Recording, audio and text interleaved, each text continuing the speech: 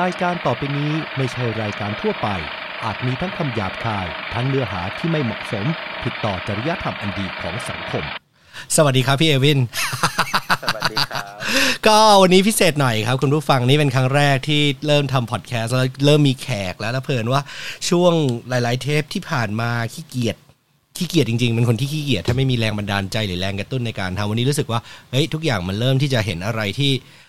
มันน่าสนใจมากขึ้นแล้วก็เลยอยากจะลองฟีเจอร์ที่ใช้ในการโฟนอินของเครื่องนี้ดูก็เลยลองโทรไปแล้วก็ลองคุยกับพี่เอวินเล่าให้ฟังก่อนว่าพี่เอวินเนี่ยเป็นผู้จัดการกองทุนได้ไหมใช้คำพูดนี้ได้ไหมพี่เอวินไม่ใช่ครับเป็นเซลล์สถ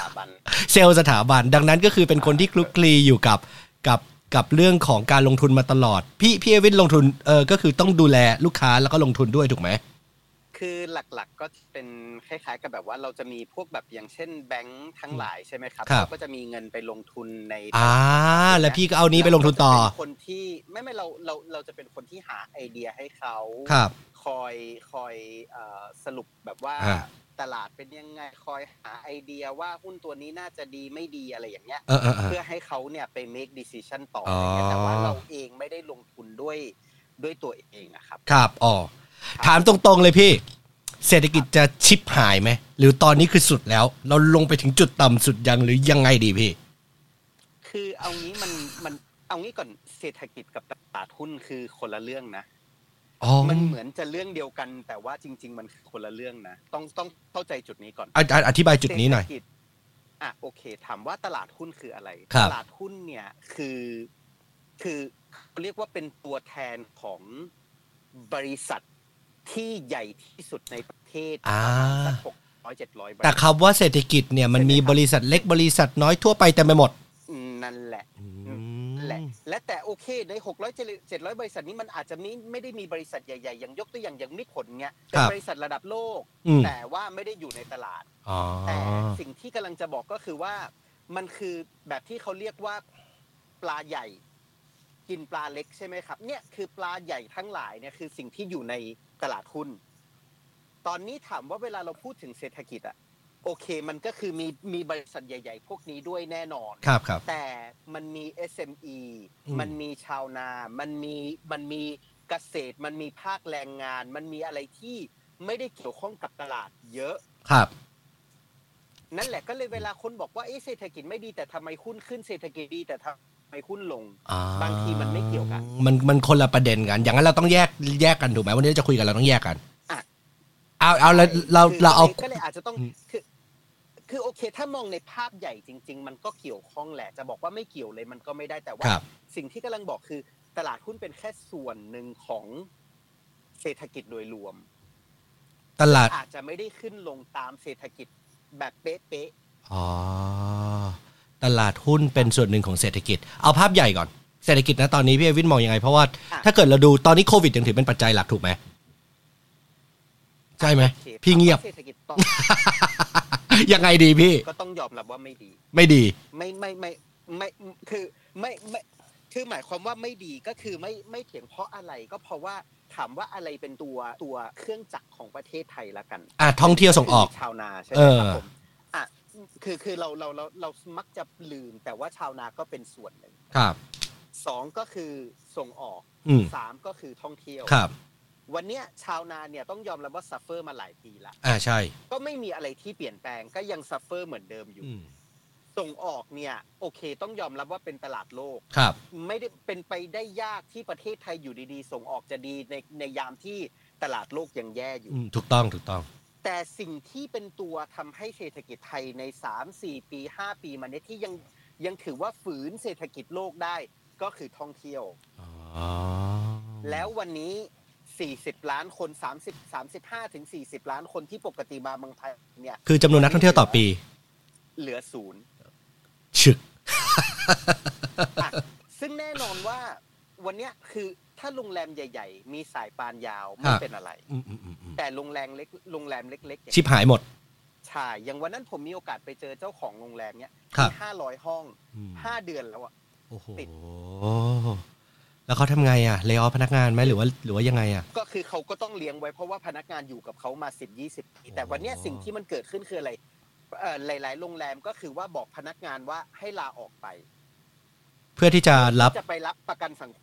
อ๋อแต่ประกันสังคมก็ได้แค่3 เดือนนะพี่แต่อยู่โรงแรมไปตอนนี้3 เดือนมันก็ไม่มีทางดีขึ้นหรอกเขาได้จากประกันสังคม 65% ใช่ไหมครับฮัลโหลนั่นแหละแต่เขาก็บอกว่าวันที่เปิดปุ๊บเดี๋ยวเขารับกลับมาเดี๋ยวกลับมาก็ใช้เทคนิคนี้กันไปก่อนถ้าพี่ดูจากแนวโน้มนะอีกส่วนหนึ่งเช่นพวกโรงแรมใหญ่ๆทำอะไรได้ครับไม่พูดถึงว่าพวกโรงแรมใหญ่ๆเขาทำอะไรได้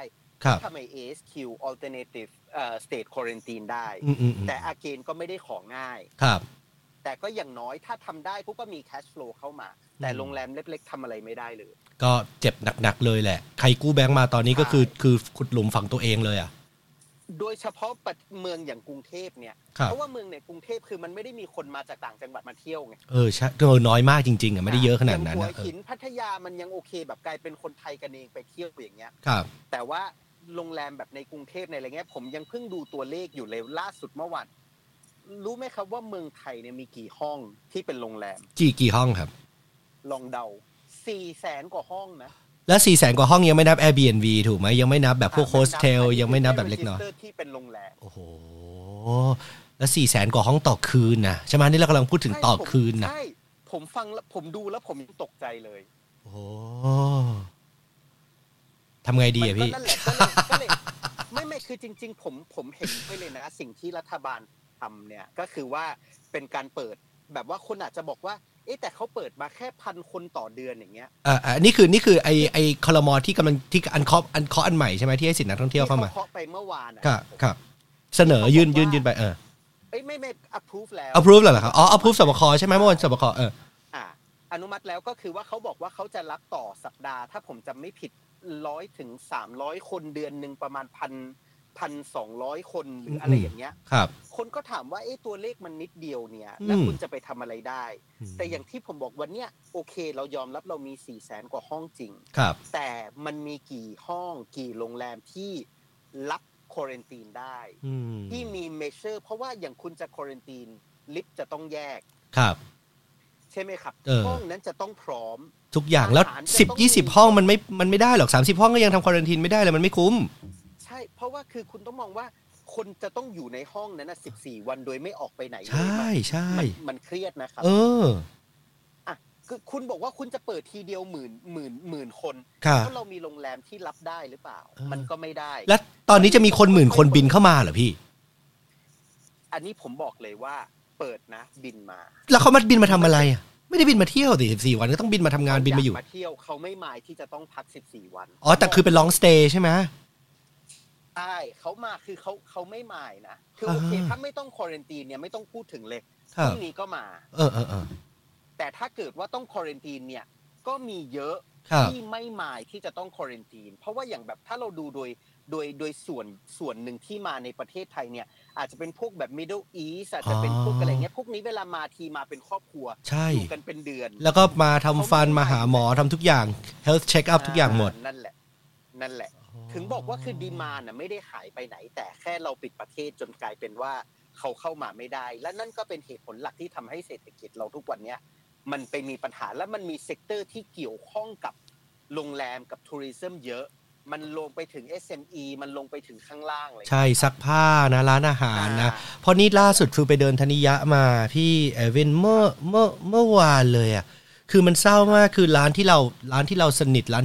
ที่เราเจอหน้าเจอตาตั้งแต่เด็กๆอย่างเช่นร้านหัวมุมสุรวงศ์ทางเข้าเนี่ยก็ปิดแล้วร้านของฟูจิอ่ะมันชื่อว่าซึกิจิซูชิก็ปิดแล้วคือแทบร้านปิดแบบเต็มไปหมดเลยอ่ะคือเรายังรู้สึกเลยว่าแบบเฮ้ยการท่องเที่ยวแล้วร้านอาหารร้านเล็กร้านน้อยร้านลอนดรีร้านทำซักเสื้อผ้าร้านทุกอย่างที่พึ่งพานักท่องเที่ยวก็พังหมดแต่ถ้าเกิดมองในอีกมุมนึงบอกแบบนี้ได้ไหมพี่เอวินก็บางคนนี่ไม่ใช่ความคิดเห็นผมนะเขาบอกว่าอ้าวก่อนหน้านี้คุณไม่ง้อคนไทยเองก็ต้องตายสิมันใจดำเกินไปปะ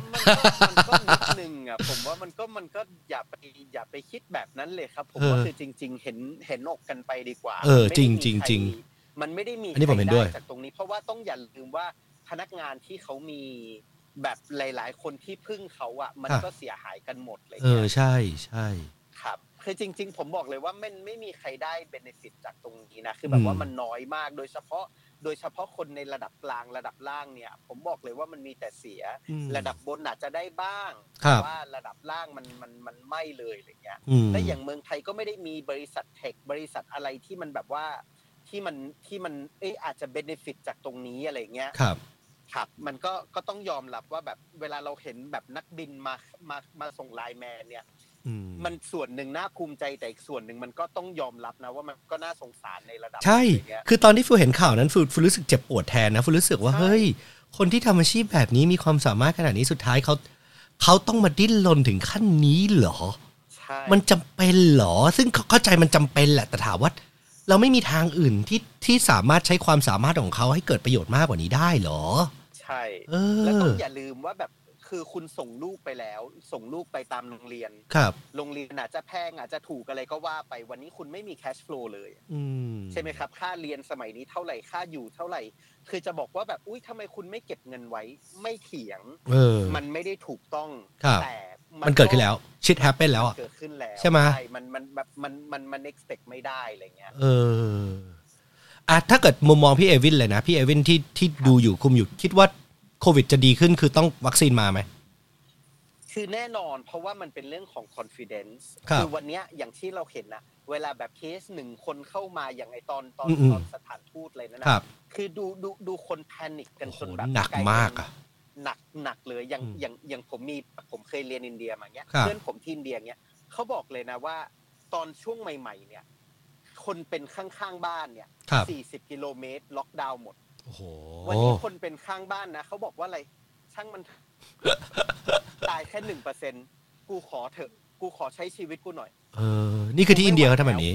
ใช่คืออินเดียเคสมันถึงไม่ลดเลยไงใช่แล้วก็เพิ่มขึ้นทำไปแบบเรคคอร์ดละ 98,000 ไม่สนใจแล้วอินเดียคือแบบว่าช่างมันแล้วคือเซกเตอร์ที่ซัฟเฟอร์ที่อินเดียมีเซกเตอร์เดียวหลักๆก็คือโรงเรียนเพราะอินเดียเนี่ยถือว่าเป็นเมืองหลักที่คนแบบลูกหลานส่งแบบคนไปเรียนเยอะแล้ววันนี้กลายเป็นว่าพ่อแม่ก็ต้องมานั่งแบบโรงเรียนไม่เปิดแต่ที่เหลือเนี่ยยังโรงหนังยังจะเปิดเลยเคสแบบวันละเป็นแสนอย่างเงี้ยแต่โรงหนังบอกกูจะเปิดแล้ว ก็ไม่เปิดไม่ได้ก็เจ๊งก็ตายกันหมดพนักงานบริษัททำหนังทุกอย่างจะไปดีว่าบริษัทหนังในอินเดียเนี่ยสร้างหนังเยอะกว่าฮอลลีวูดโอ้ใช่บอลลีวูดใหญ่โตมากคนขายตั๋วคนขายป๊อปคอร์นคนสร้างหนังคนทำงานกี่คนที่มันอิมแพคกันหมดอย่างเงี้ยคือเขาไม่ไหวแล้วไงคือมันกลายเป็นว่าเอเดียนั่นคือสิ่งหนึ่งที่เราเห็นใช่ไหมครับว่าหลายๆรัฐบาลทำอะไรบอกว่าให้คุณอยู่บ้านแล้วก็กู้เงินมาจ่ายเงิน 5,000 15,000 เนี่ยคือต้องอย่าลืมนะถ้าเราย้อนกลับไปดูอย่างเช่นแบบว่าคนบอกว่าเอ้ยเราไม่อยากสร้างรถไฟฟ้าเราไม่อยากสร้างรถไฟความเร็วสูงมันใช้เงินล้าน2 ล้านเนี่ยแต่คุณต้องอย่าลืมว่า2 ล้านจริงเป็นหนี้จริงขาดทุนจริงแต่ก็ยังมีรายได้ใช่ไหมครับใช่ที่ทุกอย่างที่ข้างๆมันก็ยังขึ้นแต่วันเนี้ยรัฐบาลเนี่ยบอกว่าออกงบมาล้านใช่ไหมครับผมจะไม่ผิดประมาณล้านใส่เงินไปเนี่ย500,000 กว่าล้านแจกเงินไปเนี่ยถามว่าจำเป็นไหมต้องแจกต้องจำเป็นและผมว่าแจกน้อยไปด้วยซ้ำแต่เงินตรงเนี้ยคือศูนย์นะคือไปแล้วไปเลยใช่ไปแล้วไปเลยจริงๆนะก็คือก็ไปหมุนเศรษฐกิจต่อแหละไปหมุนวงเงินต่อซึ่งมันก็ไม่รู้จะพูดไม่เกิดเลยไม่นิวเลยใช่ไม่เกิดเลยใช่ถ้าอย่างนั้นพี่เอวินกำลังมองแบบนี้ไหมว่าวันหนึ่งเราอาจจะเห็นรัฐบาลเราปล่อยให้เปิดหมดเหมือนประเทศอื่นๆอย่างนี้ผมว่าสุดท้ายก็หนีไม่พ้นที่จะต้องทำแบบนั้นซึ่งมันเป็นการแข่งขันไหมว่าวัคซีนมาก่อนหรือเราจะต้องสุดท้ายแล้วเปิดก่อนคือผมมามองว่าการที่รัฐบาลทำเมื่อวานเนี่ยอันนี้ถือว่าเป็นมุมที่ดี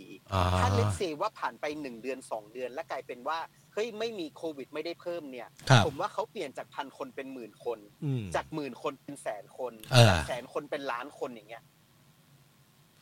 ใช่มันก็จะเห็นจะกลายเป็นว่าเพิ่มแล้วก็กลายเป็นว่าเศรษฐกิจก็จะเริ่มค่อยๆฟื้นไปครับ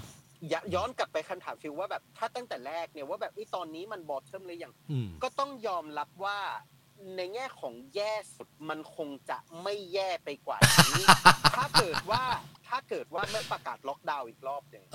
ฟิลว่าไม่น่าจะล็อกดาวน์อีกรอบเลยไหมพี่เอวินคือเรามองว่า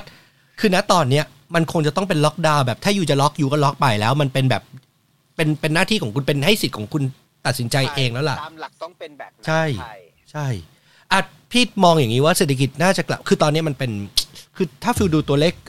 สรุปเศรษฐกิจของกกรกรไอคณะกรรมการร่วม3สถาบันเนี่ยเขาบอกแบบนี้เขาบอกว่าคือ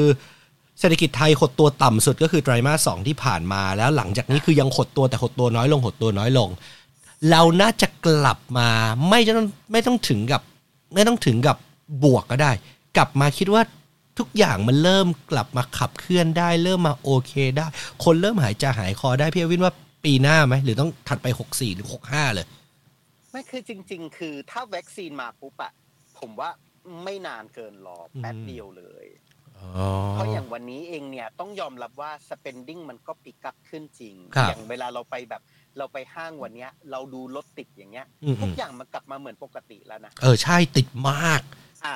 ในห้างก็ไม่ใช่ว่าหาที่จอดรถง่ายละไม่ง่ายครับใช่ไหมครับผมมันก็เลยกลายเป็นว่าคือเศรษฐกิจมันก็อาจจะกลับมาได้เร็วกว่าที่คนคาดในระดับหนึ่งครับแต่ในทางกลับกันเนี่ยก็คือว่าถ้าวัคซีนมันมาปุ๊บคราวนี้มันก็จะต่างชาติจะเลิก at least คือผมมองอย่างนี้คนไทยจะเลิกกลัวต่างชาติเช่นครับรัฐบาลจะกล้าเปิดประเทศมากขึ้นแล้วคราวนี้ทุกอย่างมันก็จะค่อยๆกลับมาแต่อย่างที่ผมบอกว่าย้อนกลับไปอย่างตลาดหุ้นกลายเป็นว่าในระหว่างเนี้ยปลาเล็กทั้งหลายทนไหวหรือเปล่ามีสายพานยาวพอหรือเปล่าสายป่านสุดท้ายก็คือจะโดนปลาใหญ่กินไปหมดมันก็กลับมาแค่นี้แหละมันก็เลยเราเห็นว่าตลาดหุ้นมันเลยไม่ได้แย่ขนาดนั้นเพราะอะไรตลาดหุ้นเนี่ยมันไม่ได้มองวันนี้พรุ่งนี้มันมองไปในอนาคตละมันมองไปในปีหน้ามันมองไปในปีถัดไปละครับหุ้นวันนี้ไหนผมขอกดดูหุ้นวันนี้หน่อยสิหุ้นวันนี้ปิดเป็นยังไงพี่เอวินบวกบวกนิดนึงใช่ป่ะแล้วผมเห็น5ตัวหลักนี่มิ้นก็ขึ้นแรงอยู่ที่ผมเชียร์แล้วเชียร์อีกเนี่ยขอพี่ดูจากแนวโน้มเนี่ยมันจะมีโอกาสเป็นยังไงต่อหุ้นต่อจากนี้พี่มองยังไงบ้างคือจริงๆการท่องคืออย่างที่ผมบอกวันเนี้ยคือเวลาเราดูบริษัทในตลาดหรือว่าอะไรเงี้ยเราต้องดูกันเลยว่าบริษัทนี้จะเจ๊งหรือเปล่าสายพานเขายาวพอครับถ้าเรามองว่าโอเคมันไม่เจ๊งสายพานพอได้หากู้แบงค์ได้เพิ่มทุนได้โอเคอย่างน้อยเราตัดไปก่อนว่าบริษัทเนี้ยไม่เจ๊งละก็คือเรากลับมาดูบริษัทได้คราวนี้สิ่งที่เราดูคือว่าปีเนี้ยแย่แน่นอนยังไงก็ขาดทุนจะเป็นมิ้นเซนทันเซนเทลเอราวันAOTขาดทุนแน่นอนพวกที่เกี่ยวข้องกับการท่องเที่ยวทุกตัวสปาอะไรเงี้ยขาดทุนหมดแต่สิ่งที่คนมองอะไรคือมองว่าวันนี้ราคาหุ้นมันลงมาเยอะเลยอย่างใช่ไหมครับถ้าเราดูตั้งแต่ก่อนโควิดเนี่ยราคาหุ้นแต่ละตัวลงมาไม่ 30% บ้าง 40% บ้าง 50% บ้างอย่างเงี้ยแล้วปีหน้ามันจะฟื้นไหมปีถัดไปมันจะฟื้นไหม2ปีมันจะฟื้นไหมถ้าเราคิดว่ามันจะฟื้นณวันนี้ก็ไม่ได้เสียหายที่เราจะลงทุนในก็ถือไว้แต่ก็ต้องมองว่าต้องถืออีกปี2ปี3ปีที่เราคิดว่ามันจะต้องฟื้นนะอาจจะเป็นไปได้ใช่แต่ต้องอย่าลืมว่าสิ่งที่ตลาดมักจะทำคืออะไรตลาดมักจะเล่นเร็วไปก่อนครับใช่ไหมครับคนบอกว่าวันเนี้ยราคาหุ้นขึ้นมาแล้วคนมันไม่รีเฟกว่าโควิดแย่เศรษฐกิจแย่สิ่งที่ตลาดทำก็คือว่าไอเดือนมีนาที่มันลงนั่นน่ะมันรีเฟล็กไปเรียบร้อยแล้วแหละว่าสิ่งที่แย่ที่สุดในคืออะไรนั่นคือมีนาใช่ไหมเศรษฐกิจจะเป็นอะไรแต่ถ้าวันนี้มันไม่ได้แย่ไปกว่านั้นตลาดก็อาจจะแบบนี้แหละขึ้นลงโอเคข่าวการเมืองมาเลยทำให้เป๋ไปหน่อยถ้าไม่มีการเมืองมามันก็อาจจะดีกว่านี้เพราะวันนี้หุ้นบวกไป 7.3 จุด1,293 ก็ลุ้น 1,300 อ่ะพี่เอวินเราจะเห็น 1,300 1,400 1,500 ไหมเราจะมีโอกาสเห็นขนาดไหนภายในปีนี้แล้วกันฮัลโหลคือจริงๆผมมองเป็นโทษทีเมื่อกี้สัญญาณหายกลับมาละคือถามว่าตอนนี้เนี่ยประเทศไทยเนี่ยเจอหลักๆเลยคือเราต้องยอมรับว่าเราไม่มีกลุ่มเทคไม่มีอะไรแบบเมืองนอกเนาะเมืองนอกกลุ่มเทคเขาได้เบเนฟิตกันเต็มอะไรเงี้ยวันนี้เมืองไทยปัญหาหลักคือเรื่องการเมืองยังเป็นจุดที่ทำให้ตลาดเราเนี่ย underperform แต่ถามว่าอะไรจะเป็นแคตตาลิสต์ในทางบวกละกันที่จะทำให้ตลาดขึ้นไปได้คงจะต้องเป็นอะไรที่มาจากต่างประเทศหนึ่งคือวัคซีนถ้าวัคซีนมาเนี่ยอย่างน้อย AOT ขึ้นมินขึ้นอะไรที่เป็นเกี่ยวข้องกับท่องเที่ยวเนี่ยขึ้นหมดอะไรที่เกี่ยวข้องกับสายการบินอะไรที่เกี่ยวข้องกับน้ำมันขึ้นกันหมดใช่ไหมครับตรงนั้นเนี่ยก็น่าจะเป็นส่วนหนึ่งที่ช่วยตลาดได้แล้วเพราะอย่างที่เรารู้กันอยู่ว่าตลาดเนี่ยส่วนใหญ่ก็เป็นน้ำมันส่วนใหญ่ก็เป็นท่องเที่ยวส่วนใหญ่ก็เป็นคอมเมอร์สก็ได้เบเนฟิตกันหมดใช่ไหมครับแบงก์คนก็จะมองว่าไอ้ที่มันจะเจ๊งเนี่ยมันก็อาจจะไม่เจ๊งละนั่นคือ1 2ก็คือว่าแต่ละรัฐบาลเนี่ยถลุงเงินไปหมดละอย่างที่ผมบอกไม่ว่าจะเป็นอเมริกาอินเดียแต่ละประเทศเนี่ยแล้วแบบนี้กลายเป็นไม่ได้เกิดอะไรขึ้นเลยครับในอนาคตจะสามารถทำอะไรได้วันนี้มันไม่มีเขาเรียกว่า fiscal discipline หรือว่าไอ้ในแง่ของระเบียบแบบวินัยทางการเงินเหรอวินัยทางการเงินมันไม่มีละในมุมของรัฐบาลใช่ไหมเราก็จะใส่เงินเข้ามาทำ infrastructure ทำพวกถนนหนทางทั้งหลายเนี่ยถ้าเกิดว่าอเมริกาทำงบตรงนั้นผ่านได้จริงสิ่งที่มันจะเกิดขึ้นก็คือว่า